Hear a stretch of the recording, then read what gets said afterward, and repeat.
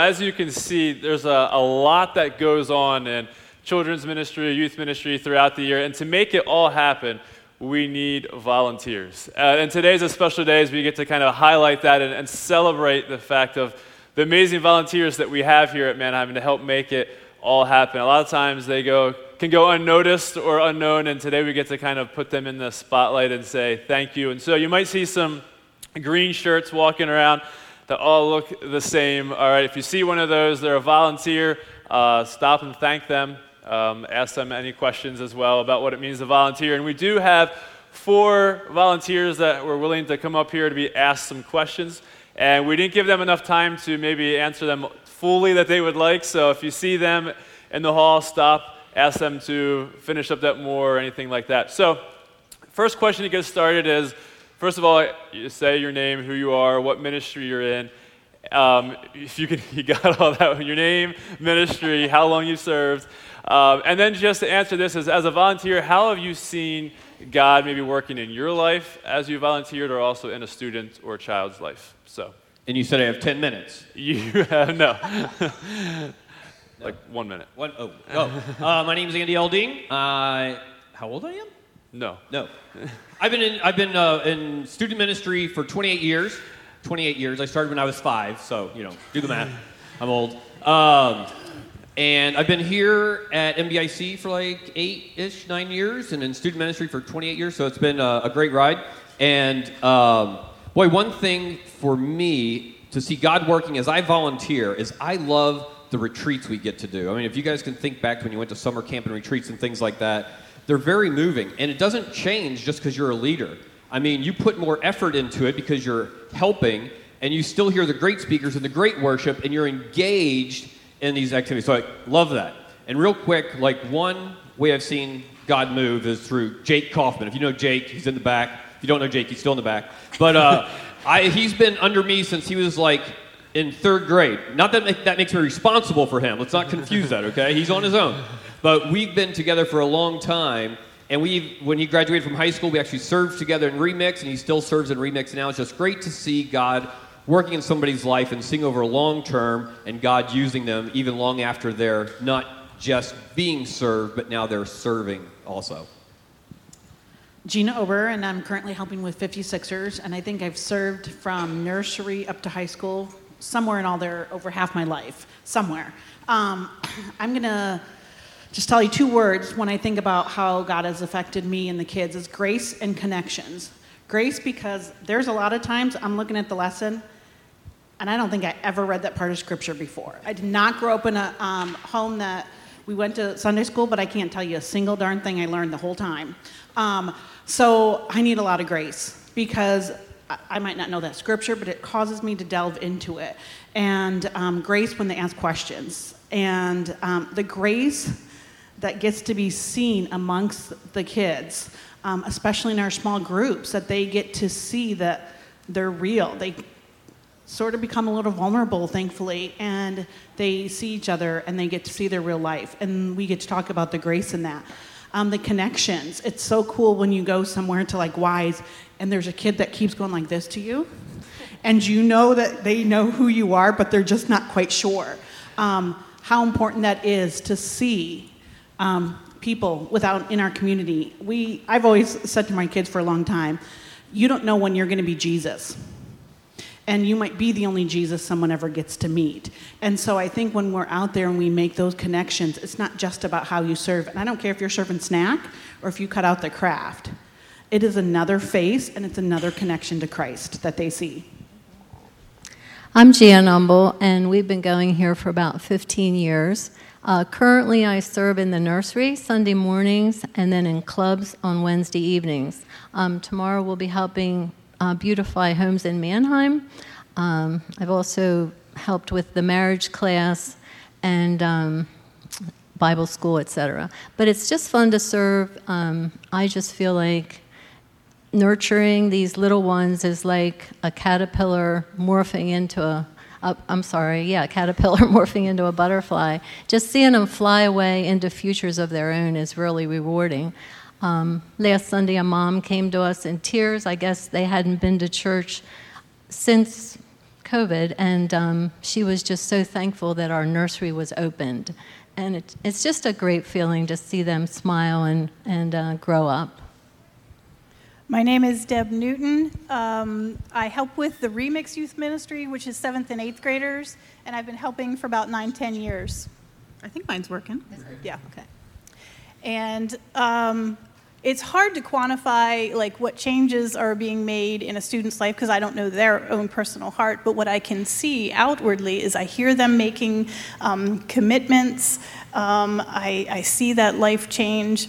And after they've been past 7th and 8th grade youth ministry, they're allowed to come back and help serve in younger youth ministries, and they're coming back and they want to help. And even then, when they become young adults in college or getting married, they still continue to help and serve. So we're seeing changed lives. But in my heart, I know that even studying for their Sunday school lessons, I'm growing. The Spirit is changing my life.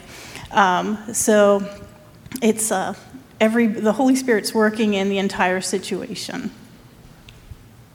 Out in the lobby, there's tables set up for each ministry, and the ministry leaders will be there and will be willing to talk with you if you have any questions or if you want to sign up to start volunteering. You can do that. And so from you guys' perspective, if somebody's sitting out here thinking about possibly signing up or is on the fence and not sure if they should or they shouldn't, what advice would you give them? What would you say to them to encourage them to go for it? Well, I think they should definitely try it. I mean, you can think about it all you want, but until you actually try it, you don't know. I know it might be initially intimidating to try a new ministry. For me, the first time I came in youth ministry over in the warehouse building, and there's like 100 students running around, it can be very intimidating because you see them as a whole. And until you actually start working with each individual student, like I have a small group of girls, and then you see them as people. And that one person, like I personally cannot connect to their music or some of their social media things or movies or whatever, but I can connect to their spirit and the person. And I think as a society as a whole, that's the problem now. We classify people into groups and we see them overall, and we don't see people as individuals and aren't willing to understand their person. But yeah, so try it. As we saw on the pictures up there, they're just kids. They're like little versions of us. So get involved in their lives. It'll make a big difference. They're almost like little people, huh, Deb? Yeah, almost. Well, this is a big church, so you can get lost if you don't get involved. And I just find everything I've helped with or people that I've worked with, it's just been more connections, and I've learned to appreciate that. Trial and error, too, is very important. I remember in our old church, we were asked to volunteer to sing, and you can ask our son Doug how that went. That did not go well. So we learned right off the bat our family would not be a singing family. So yeah, it's okay. I don't want to... my obituary to say I worked 25 years somewhere, but I wanted to say I've been faithful. So thank you for the privilege of serving your children. Why should you volunteer if you're sitting on the fence? I'm just going to be blunt and just say, why are you not listening to God? Is it an obedience thing? I've had situations where I've been literally sick to my stomach about a decision. I clearly can tell that's the wrong decision. But I've also had those decisions where I'm scared. I don't quite know what God has planned or how it's going to turn out or how it's going to affect me or my relationships, and so I'm not obedient. And then we have to go back and we have to ask for forgiveness because we weren't obedient. I know there are people out there that can make a snack. I know there are people out there that can help set up. I know there are people out there that can cut things out and prepare crafts. I know there are people out there that can talk to children because you all probably had them or have come in encounter with them. So I just pray to you, are you being obedient, and why are you sitting on the fence? What's the worst that happens? You go, wow, this is terrible, and you quit partway through. You realize you're not a singer, so you just don't do it again. What's the worst that can happen?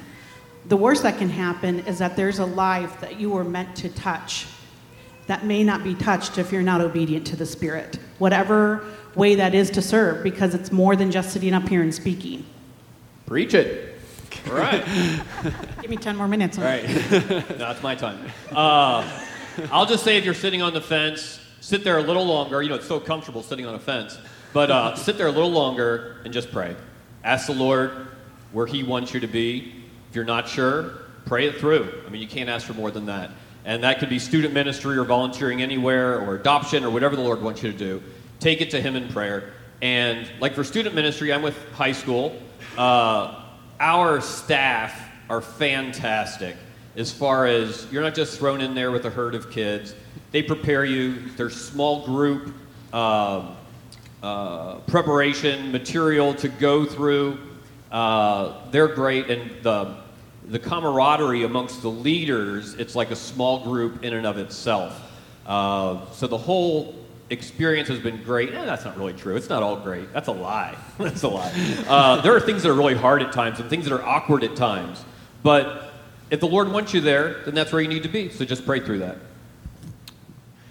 Well, thank you guys for being willing to share some of that. And we obviously have more volunteers than just what we're up here on stage. It takes a lot of volunteers to run everything. So can we just give a big round of applause to all of our volunteers?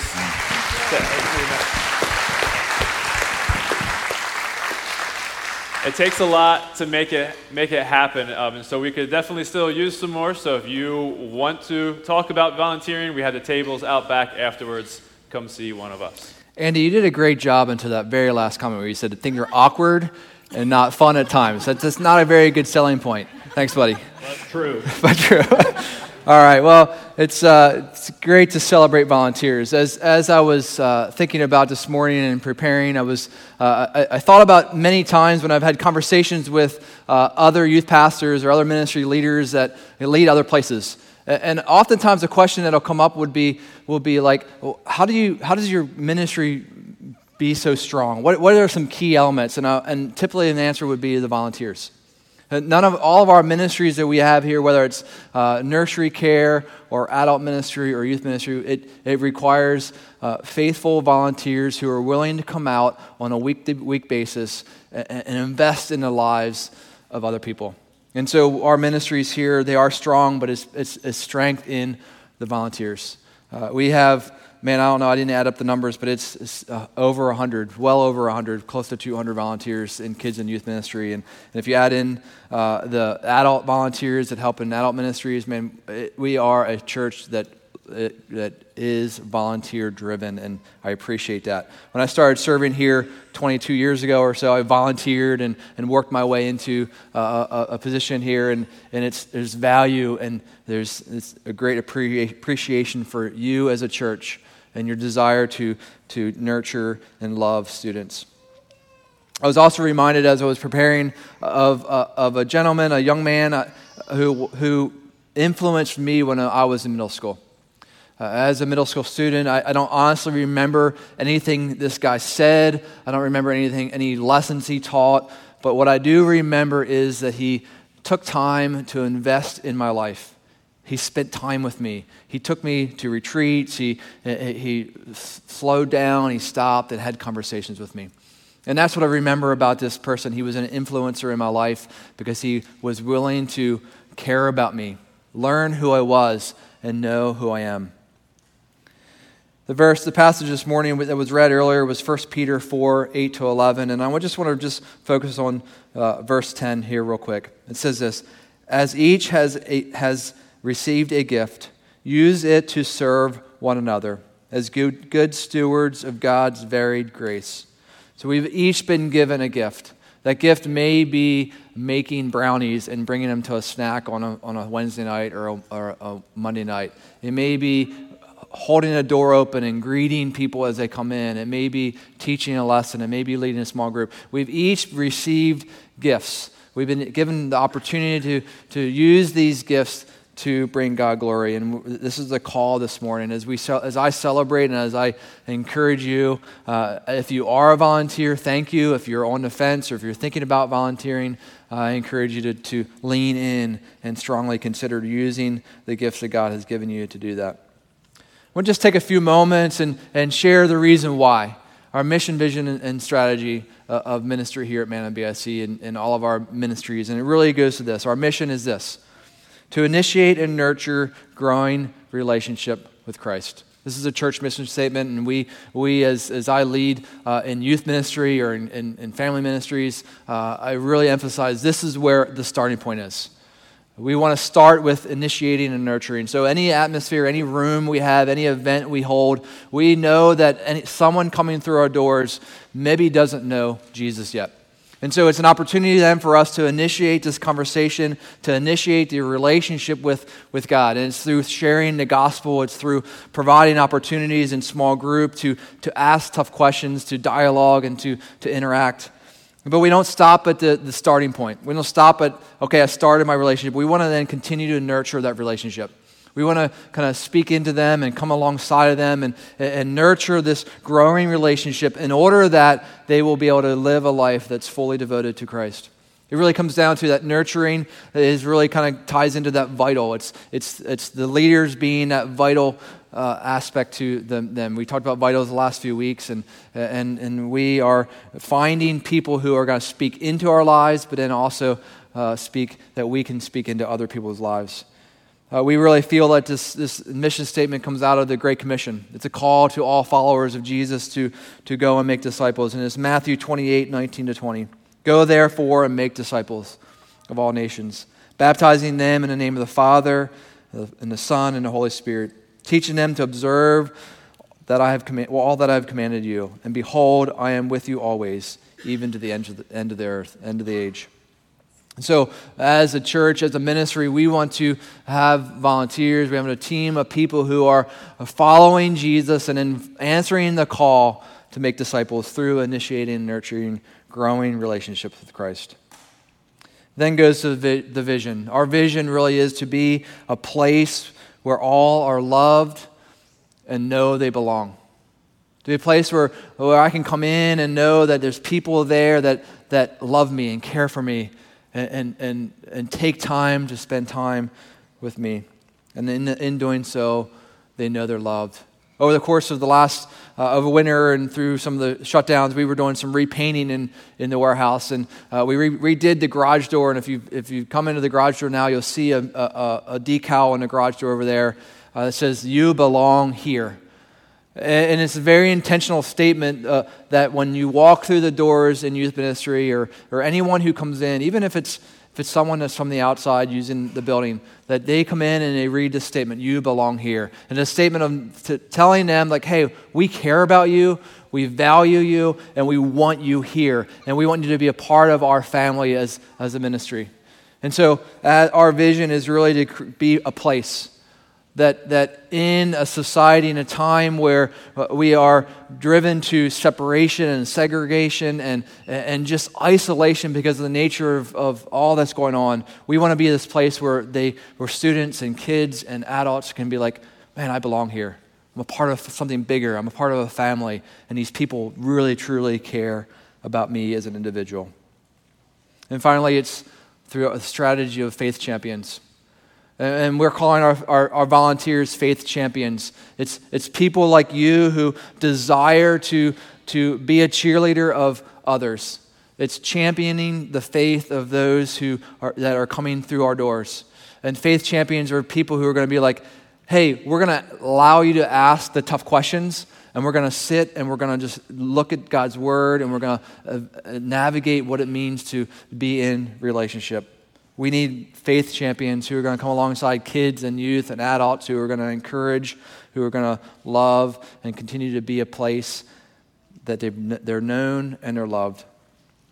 I think of the Paul and Timothy in the New Testament. Paul was a faith champion for Timothy, right?